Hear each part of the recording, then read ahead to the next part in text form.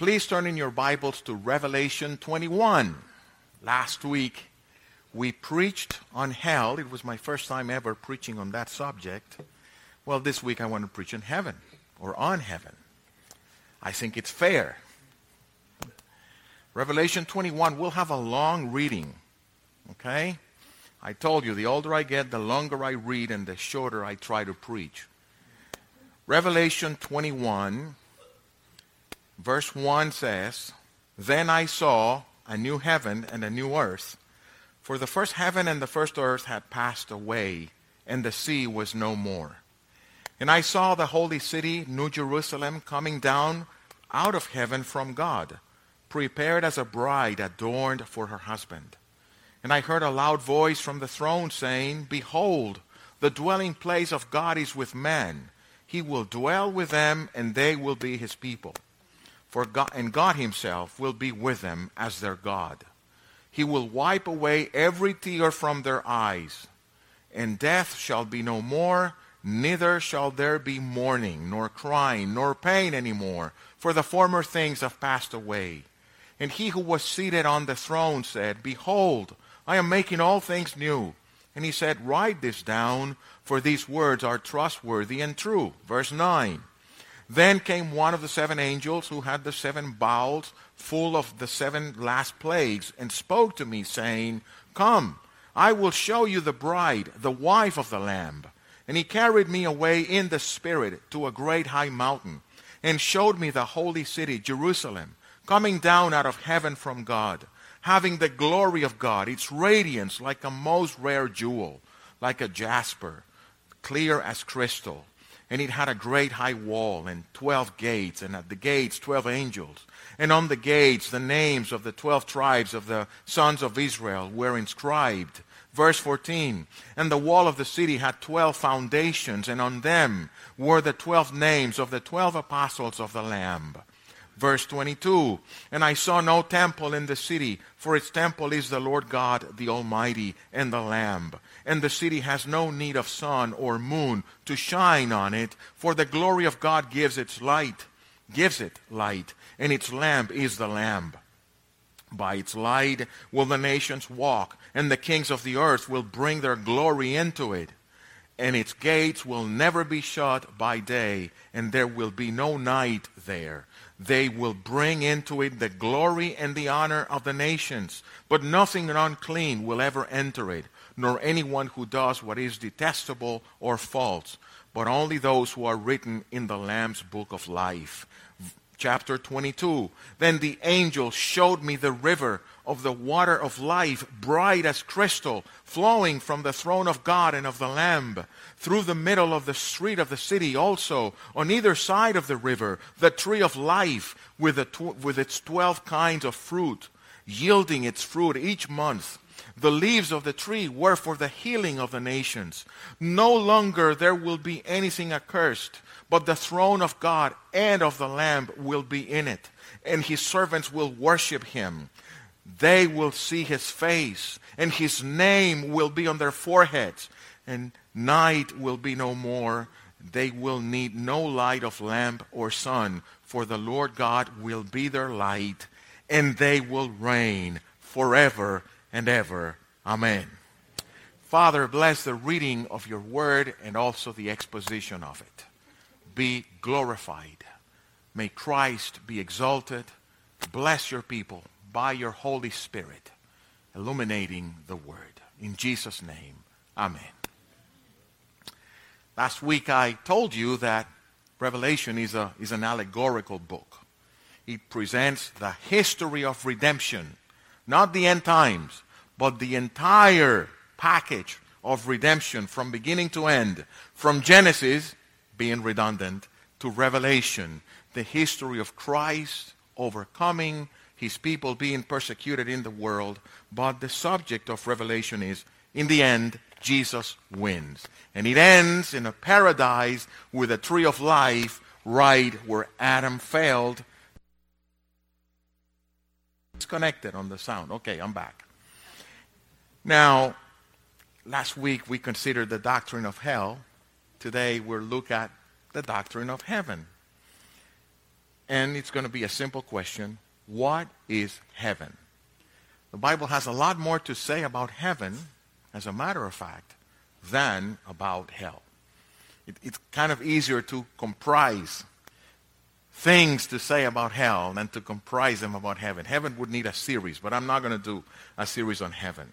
I would like to read to you, and I don't know how the presentation is working on the screen, so bear with me because I have some reading to do.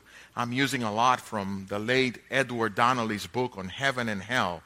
And he writes, while any thought of hell is anathema to most people, the doctrine of heaven is the most popular of Christian teachings. A poll taken in the United States in 1990 reported that 78% of those questioned claimed to believe in heaven. It's fascinating that people say, no, I don't believe in hell. God could not make hell. But yeah, when somebody dies, they went to heaven. Well, there's only one little problem. The same source that speaks about heaven is the same source that speaks about hell. So I either take them both or I reject them both. But I don't think I have the right to pick and choose which one I believe. Donnelly keeps saying, and now he speaks to perhaps people like us who believe in heaven, but don't think about it too much. He says, why is heaven neglected? Why many of us do not reflect on heaven nearly as much as we should? It is that we are too preoccupied with this present world. The very closeness of this world blocks out the infinitely vaster prospect of the glorious world which is to come. So we don't ponder about heaven because once we live here and we eat, the mind goes immediately on, okay, let me check the calendar for tomorrow. What are the meetings set up? What do I have to do? What are the emails start piling? There's people already writing emails. And I told Maria Luisa, if when I was afraid of losing my job, I didn't answer emails on Sundays, much less now that I'm not afraid of losing my job. So I'm not going to answer. I don't care who's writing. But we start looking like, oh, who's writing? Oh, there's this for tomorrow. And off we go. And our lives completely delve into the day-to-day of our routines. And why think about heaven? Who has time to think about heaven? What is heaven? Well, there's a lot to say about heaven, but I have some 6 or 7 things to share with you this morning. The first one of which is, heaven is the church redeemed. Revelation 21:2 says, I saw the holy city, New Jerusalem, coming down out of heaven from God, prepared as a bride adorned for her husband. In the New Testament, who is the bride of Christ? The church. In the Old Testament, who is the wife of God who betrays him time after time, and God keeps going after her to redeem her? Israel. The bride of God, the spouse of God, the wife of Christ is the church, and that is what Revelation is describing.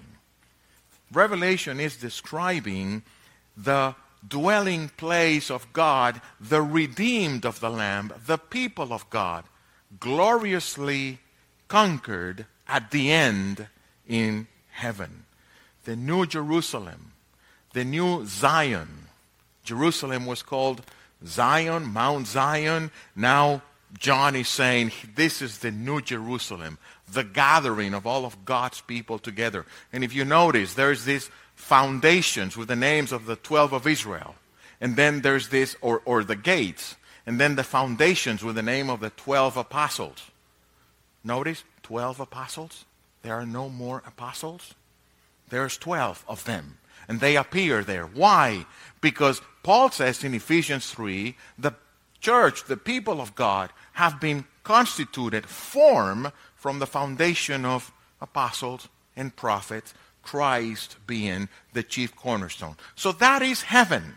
Heaven is God's people redeemed for all eternity. I know that some of you have been trained, and it's so hard to get this out of your minds, that heaven is this cube of 2,000 miles length, width, and breadth. let me just ask you something silly. The God who made this earth, that as we even saw last week, being accursed and under slavery as it is so gorgeous. It's going to confine us in a cube in eternity? Guys, this is an allegorical book. It's not a literal description of this celestial cube where we will be all inserted and live there forever. Heaven is a lot more than that. Heaven is the church coming down to be united forever to her bride, the Lord Jesus. And secondly, heaven is much more than a cube. Heaven is the presence, or living in the presence of God's glory. Verse 21, or chapter 21, verse 3, behold, the dwelling place of God is with man. That's a description. He will dwell with them, and they will be his people, and God himself will be with them as their God. And you have another quote there from Donnelly where he says, heaven exists for God's glory, and it is essential that this be absolutely clear before we move on. Because if it is not, our whole concept of heaven will be poisoned by self-centeredness. We will have a degraded perspective, interested in heaven only for what we hope to get out of it, and that is profoundly wrong. In the Bible, heaven and God are sometimes used interchangeably. The parable of the prodigal son. I have sinned against heaven and against you. I've sinned against God and against you, says the prodigal. And we must never think of heaven apart from God. And that is key to understand the doctrine of heaven. Because there's a lot of people, there's a lot of Christians that have a very carnal view of heaven. Oh, heaven is this paradise of joy and delight. Not too different from the view of those jihadists that kill themselves to get 100 virgins in a river of wine.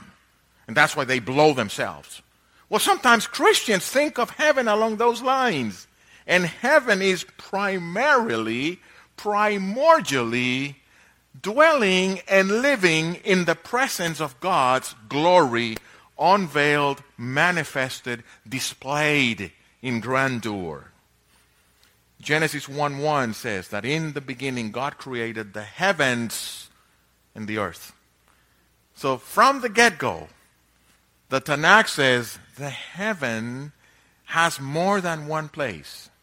Solomon, when he was dedicating his temple, he said, praying to God, the heavens of the heavens cannot contain you. So there seems to be more than one heaven. The Apostle Paul, the converted rabbi, spoke of this third heaven. Hebrews talks about heaven itself. And what is heaven itself according to the writer of Hebrews? It is this place where Christ entered after his death on the cross. He didn't go to hell, as I know the creed says, and some people think. Hebrews says, no, he went to heaven after his death and presented himself as the perfect offerer and offering to redeem God's people. He went to the heavenly sanctuary. And that heaven is the place that Hebrews also says Christ will bring many children into glory. Heaven is that Psalm 84 that you have heard, that beautiful hymn from Maranatha back in the day, from the 70s. How lovely is your dwelling place, Almighty God. That is heaven, the dwelling place of God, the place where God lies. In the language of Isaiah 11, you will see, 33:17, you will see the King in his glory. So what is heaven primarily? Heaven primarily is the place where God dwells without veil, where his glory is manifested, where his presence is. Heaven, thirdly, is the new creation at regeneration. Verse 21:5 in Revelation, and he who was seated on the throne said, behold, I am making all things new. Remember when Jesus was talking to the Pharisees about the resurrection, or to the Sadducees? And he says in Matthew 19, at the regeneration, people will not marry or be given in marriage. What is that regeneration? That which Revelation 21:5 describes as God recreating, making all things new. It is a restoration of everything we know. In the language of Romans 8:21, it is releasing the creation we know from its current state of slavery and bondage to sin and bondage to decay and curse into the glory of the children of God. It's a new creation. I cannot even imagine it. I can let my imagination run wild, but I don't want to do that. But it is the end of the law of entropy. You've heard that, right? That in thermodynamics, entropy is that you put a system together and there's even an equation and a formula that defines it. In the course of time, randomly, it will sort of get disorganized. It will decay. We buy a new sofa, becomes old. We buy a new car. The nice new car smell goes away and it becomes old, and we start to dish money just to keep it running. Anything we do, ourselves, our bodies become old and wrinkled and sick. Everything decays. Well, heaven is that state when God will renew everything, and there's not going to be any decay, any more death, any more corruption, any more entropy. Heaven, fourthly, is that unrestricted view and that presence of Christ, the presence of the Lamb. Chapter 22, or verse 22 of chapter 21, I saw no temple in the city, for his temple is the Lord God, the Almighty, and the Lamb. And the city has no need of sun or moon to shine on it, for the glory of God gives it light, and its lamp is the Lamb. Donnelly says, the Bible's favorite way of describing heaven is not the least hard to understand, but so clear that a child can grasp it. In the New Testament, heaven is being with Christ. So you say, okay, what is heaven? Heaven is being with Christ. Say, but aren't we always with Christ? Yes, by faith. But we don't touch him. We don't sense him. We, by the Spirit who dwells in us, through the eyes of faith, commune with him. When we celebrate communion, as we will today, we will use elements to remind us of him, of his body and of his blood. And when we gather together as a church, Jesus promised that he will be in our midst. But where is he? Well, he is here, but we cannot see him. We believe it by faith. Well, in heaven, we will see it. We will be in the immediate, unrestricted presence of Christ. That's why Paul said in Philippians 1:13, I'd rather depart, I'd rather die, and be with Christ, because that is much, much better. In 2 Corinthians 4:8, he says, to be dead is to be absent from this body, but to be present with the Lord. In 1 Thessalonians 4:17, when he describes the end, when Christ returns at the sound of the trumpet of the archangel, and he comes to gather his own and to transform those who are still alive, Paul says, and when that happens, we will be forever with the Lord in his immediate presence. The promise to the thief, to the repenting thief on the cross, was what? When he says, remember me when you come in your kingdom. Today you will be with me in paradise. That is heaven. Again, I quote Donnelly. The redemption of sinners is at the heart of glory. God reveals himself perfectly in heaven. All his attributes will be displayed in fullness there. His supreme purpose is that in the ages to come, he might show the exceeding riches of his grace in his kindness toward us in Christ Jesus.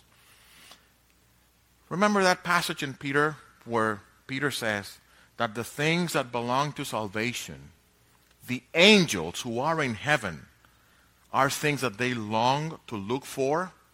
Know what the imagery of the verb is? It's like, imagine this is a balcony. You probably do not know this, but in some of our countries, if you remember coming from Latin America, there's this, the gossipy lady in town, that she's always in the window lurking to see what's going on in the neighborhood, to check. Well, that's a verb. The angels are looking down, trying to grasp these things that pertain to salvation, because the angels in heaven have no clue of what it is, the feeling of being forgiven. They have no idea about the feeling of receiving grace, receiving mercy. They have never sinned. They are the angels that are spotless. They have never rebelled. And those who rebelled with the devil have no chance of mercy. Hebrews says that. He didn't show mercy to the angels who fell, but to the children of Abraham. So an angel has no idea whatsoever of what we feel when we understand your sins are forgiven. Go in peace. Now in heaven, we will experience that grace in measures that I cannot even describe to you. Because Ephesians 1:7 says that the purpose of God is to show through the ages, through the eons and eons of eternity, how rich His grace and His mercy and His love to us has been in Christ Jesus. But there's something to me that is as fascinating as that about heaven. Heaven, it is not only that we will be in the presence of Christ. Heaven is that Jesus wants us to be with Him. John 14. Upper room discourse. Disciples are sad. He's already told them, I'm going to be crucified. I'm going to be tortured. I'm going to suffer from the hands of men. He says, but I don't want you to be disturbed. I don't want your heart to be shaken and to be despondent. Because in my Father's house, there are many dwelling places, and I am going to prepare a place for you. And I know we have these carnal views of the mansions and glory. Well, I don't know exactly how that's going to work, honestly. Figures of speech. Jesus says, I have to speak to you guys in earthly terms, because if I spoke to you in heavenly language, you would have no clue of what I'm talking about. So I have to use earthly allegory to connect with you, right? But whatever that means, it means that Jesus says, I'm going to prepare a place for you. I want you guys to be with me. Now you say, well, that was the 12 disciples. Well, in John 17, he asked his Father, Father, I desire, I wish, I have this ardent longing that where I am, these may be also with me. And these are those 12 disciples, but in the prayer, those who would believe through their word. So heaven is also that Jesus wants to be with us. And I find that fascinating. Fifthly, heaven is the absence of sin. Verse 27. Nothing unclean will ever enter it, nor anyone who does what is abominable or detestable or false. That reminds me of Bunyan. You guys remember reading Pilgrim's Progress? Those of you who have read it, if you have not, I encourage you to read it, to your children. There are children's version of it. But Bunyan says, when he's describing the celestial city, he says, and I noticed that even at the entrance of heaven, there is a gate that leads to hell. And this is what Bunyan is illustrating, that Revelation is describing heaven, but still reminds the reader, but those fornicators, liars, abominable, detestable, they will not enter. Because heaven is the absence of sin. And that, for the true believer, is heaven. the absence of sin. Judas 21 says, or Jude 21, to him who is able to present you spotless, without blame. Can you picture the day that you will have no more regrets, no more lament, no more shame, no more sadness over your sins? Because yes, we're forgiven, but we still struggle, don't we? We still feel like, boy, I wish that would have not happened to me when I was 20, 30, 40, 50. The older you get, the more stuff you gather and you pick up. There's going to be this day that Jesus will present you to himself, spotless and without blame. You will not be ashamed. You will not wonder, am I calmed today? Is everything looking for you? You're not going to worry about those things. You'll be spotless. Heaven is that place that Peter says, it's 2 Peter 3, it's new heavens and new earth where righteousness dwells. In Isaiah 11, there's this allegorical depiction of eternity.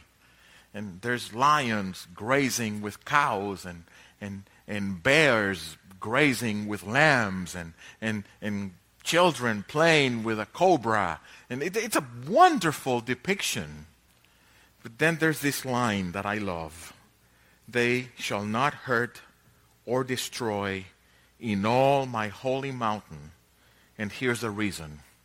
Because the earth will be full of the knowledge of the Lord. As the waters cover the earth, as the oceans are all over the planet, so will be the knowledge of God. And there will not be any unrighteousness in that place. Heaven is the answer to this prayer. Your kingdom come. Your will be done on earth as it is in heaven.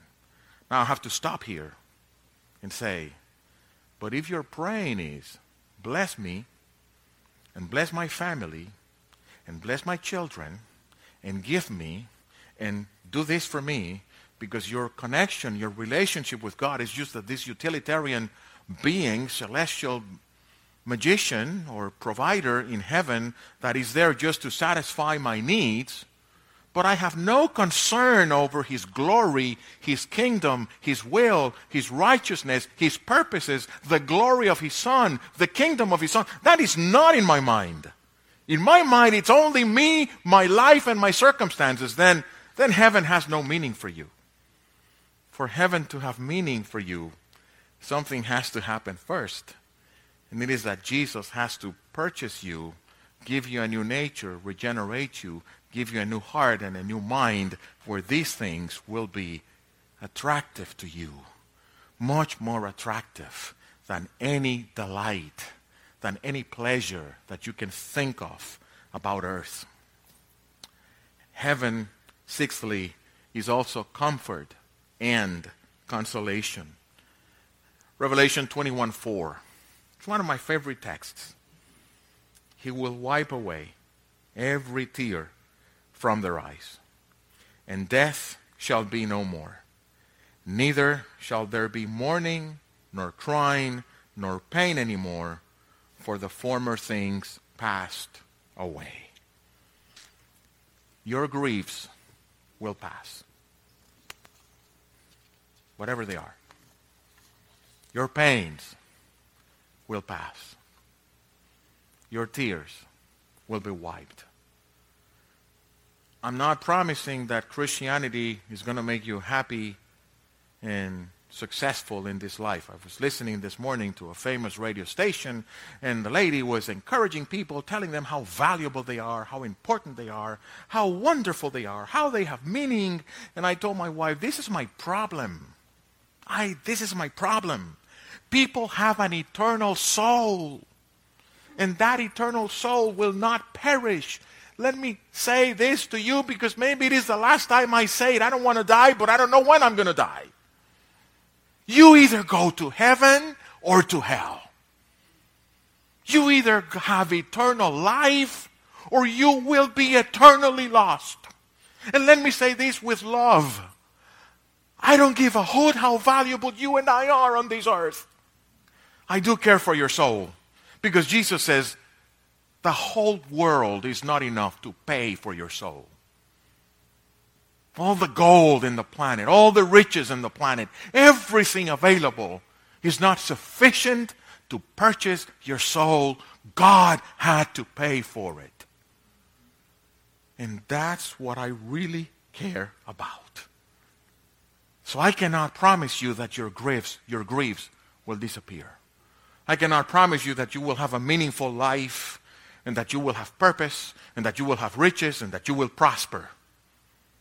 And if you give offerings in this church, nothing is going to happen to you. You'll just lose money. If you want to give it for the Lord, awesome. It's between you and Him. But there's no promise for giving anything to anyone.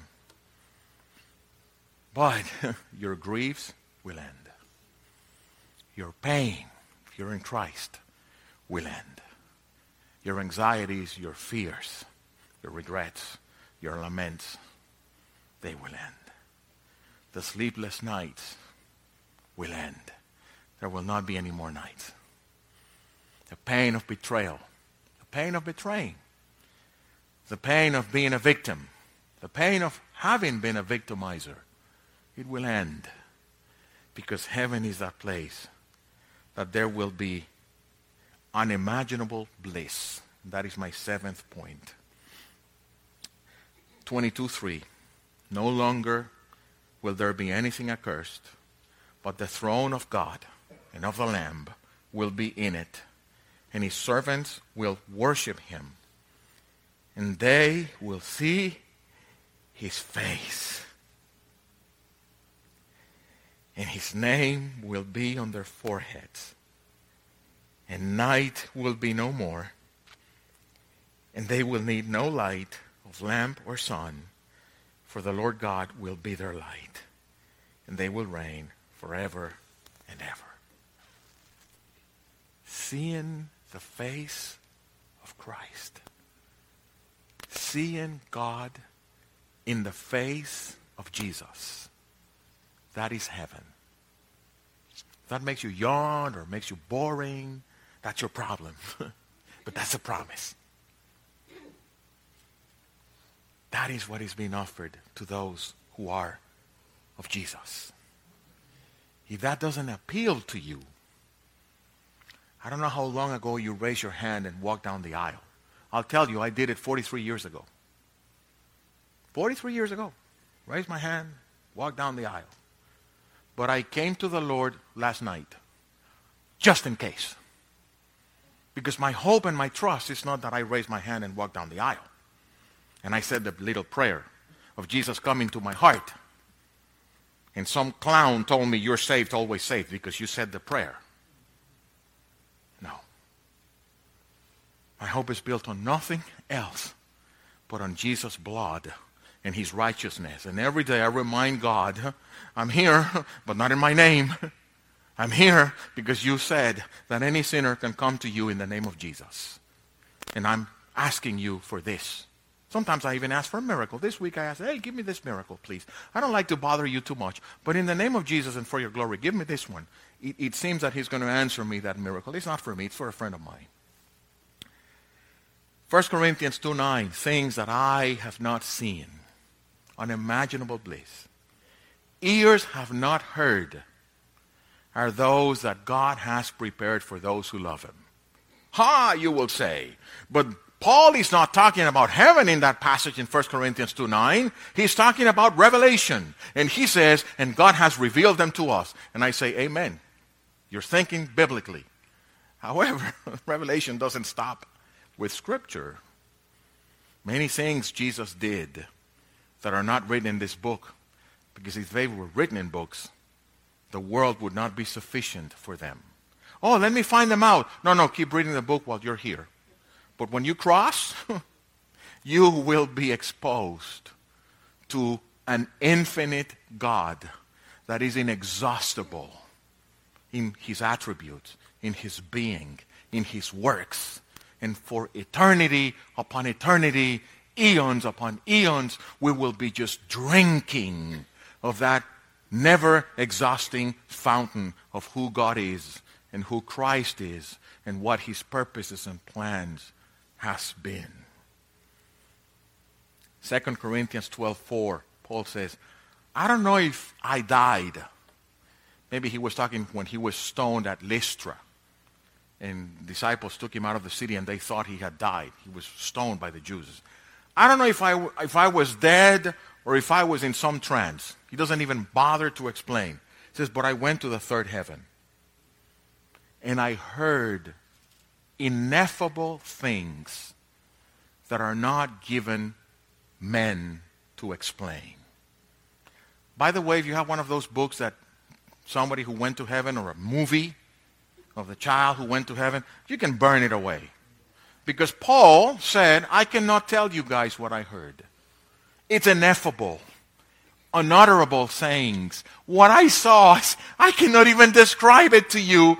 But whatever it was, he told the Philippians, I want to die and be with Christ. Because that is much, much, exceedingly much better. And in the grammar, it's like more best. No, but you don't say more best. Well, here I'm going to write more best.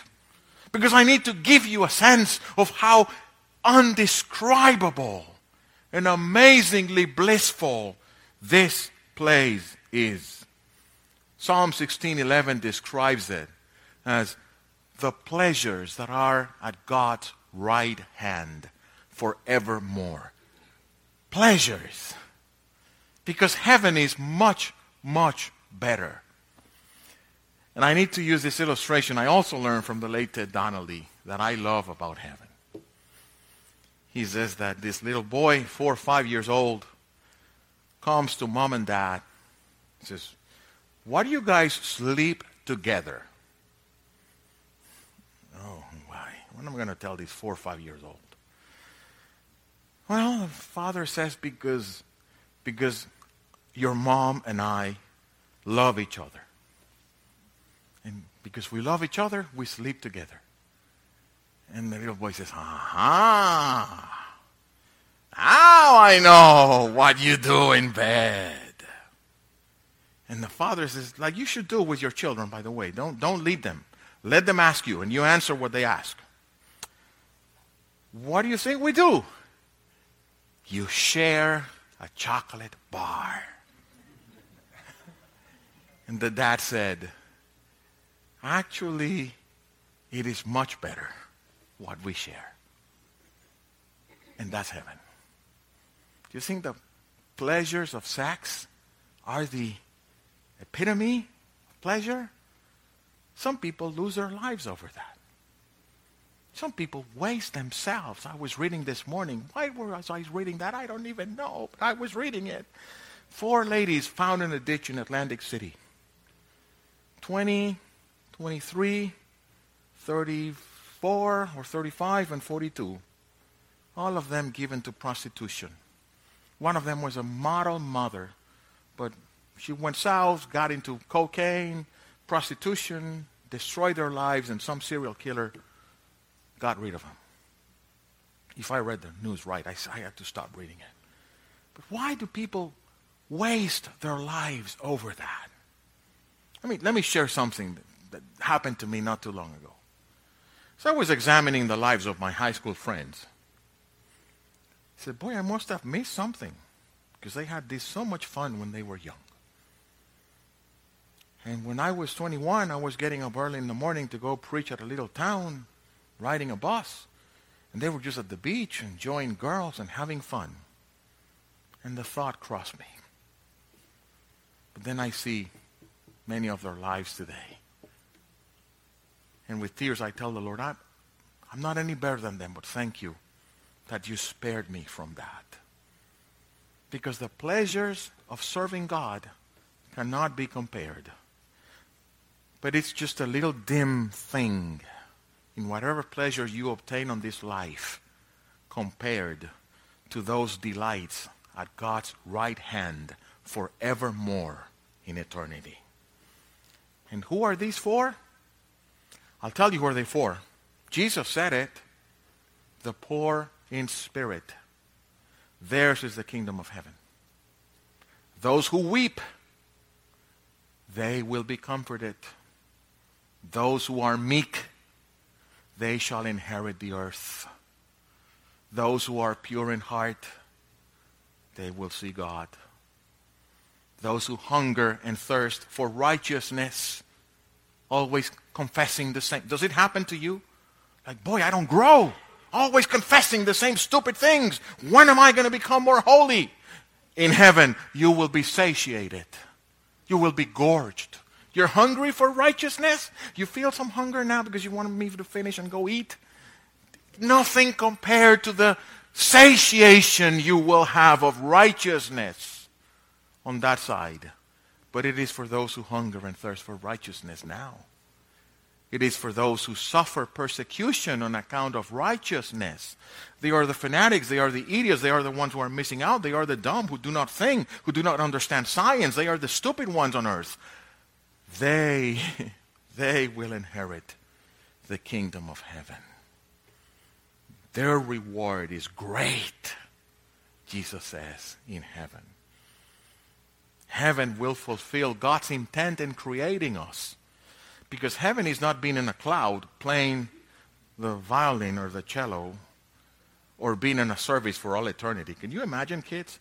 Heaven will be listening to a sermon for eons and eons. No, it will not be. Promise you. Don't let those paintings of the Middle Ages deceive you. Heaven is new bodies created in the likeness of Christ's body.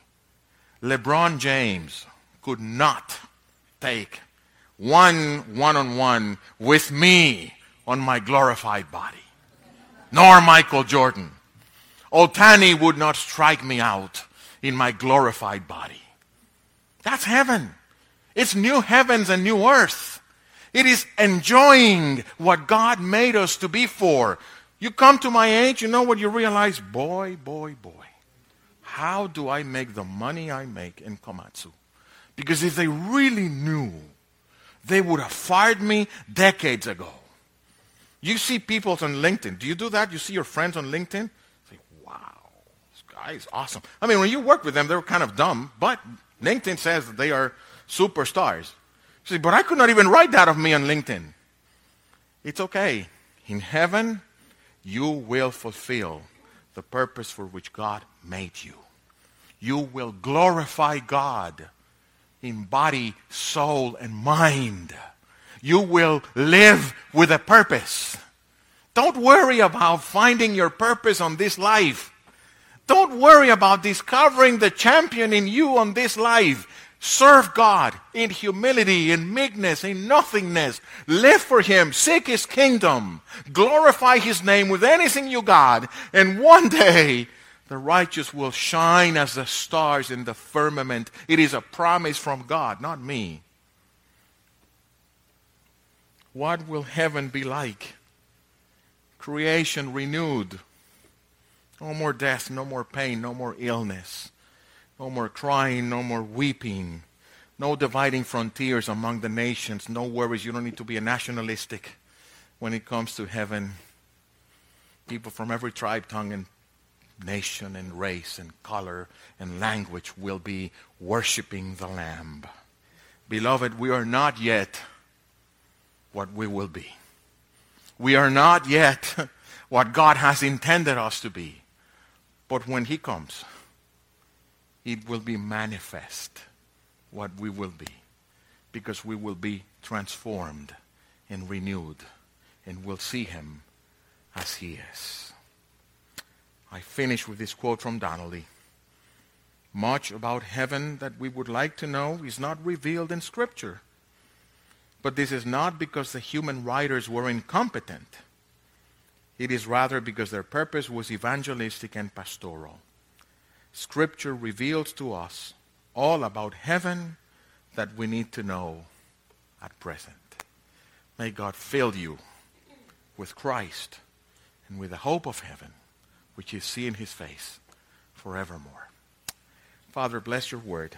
Encourage your people and use it for your purposes and for your glory. And if there is anyone here this morning that has lived for himself or herself, that all that fills their minds is being moral and nice and good people, but their glory is far from you, reveal yourself to them, show them their need of Christ, invade their mind, their souls, and their spirits. Make them alive and bring them to Christ in faith and repentance. In Jesus' name, amen.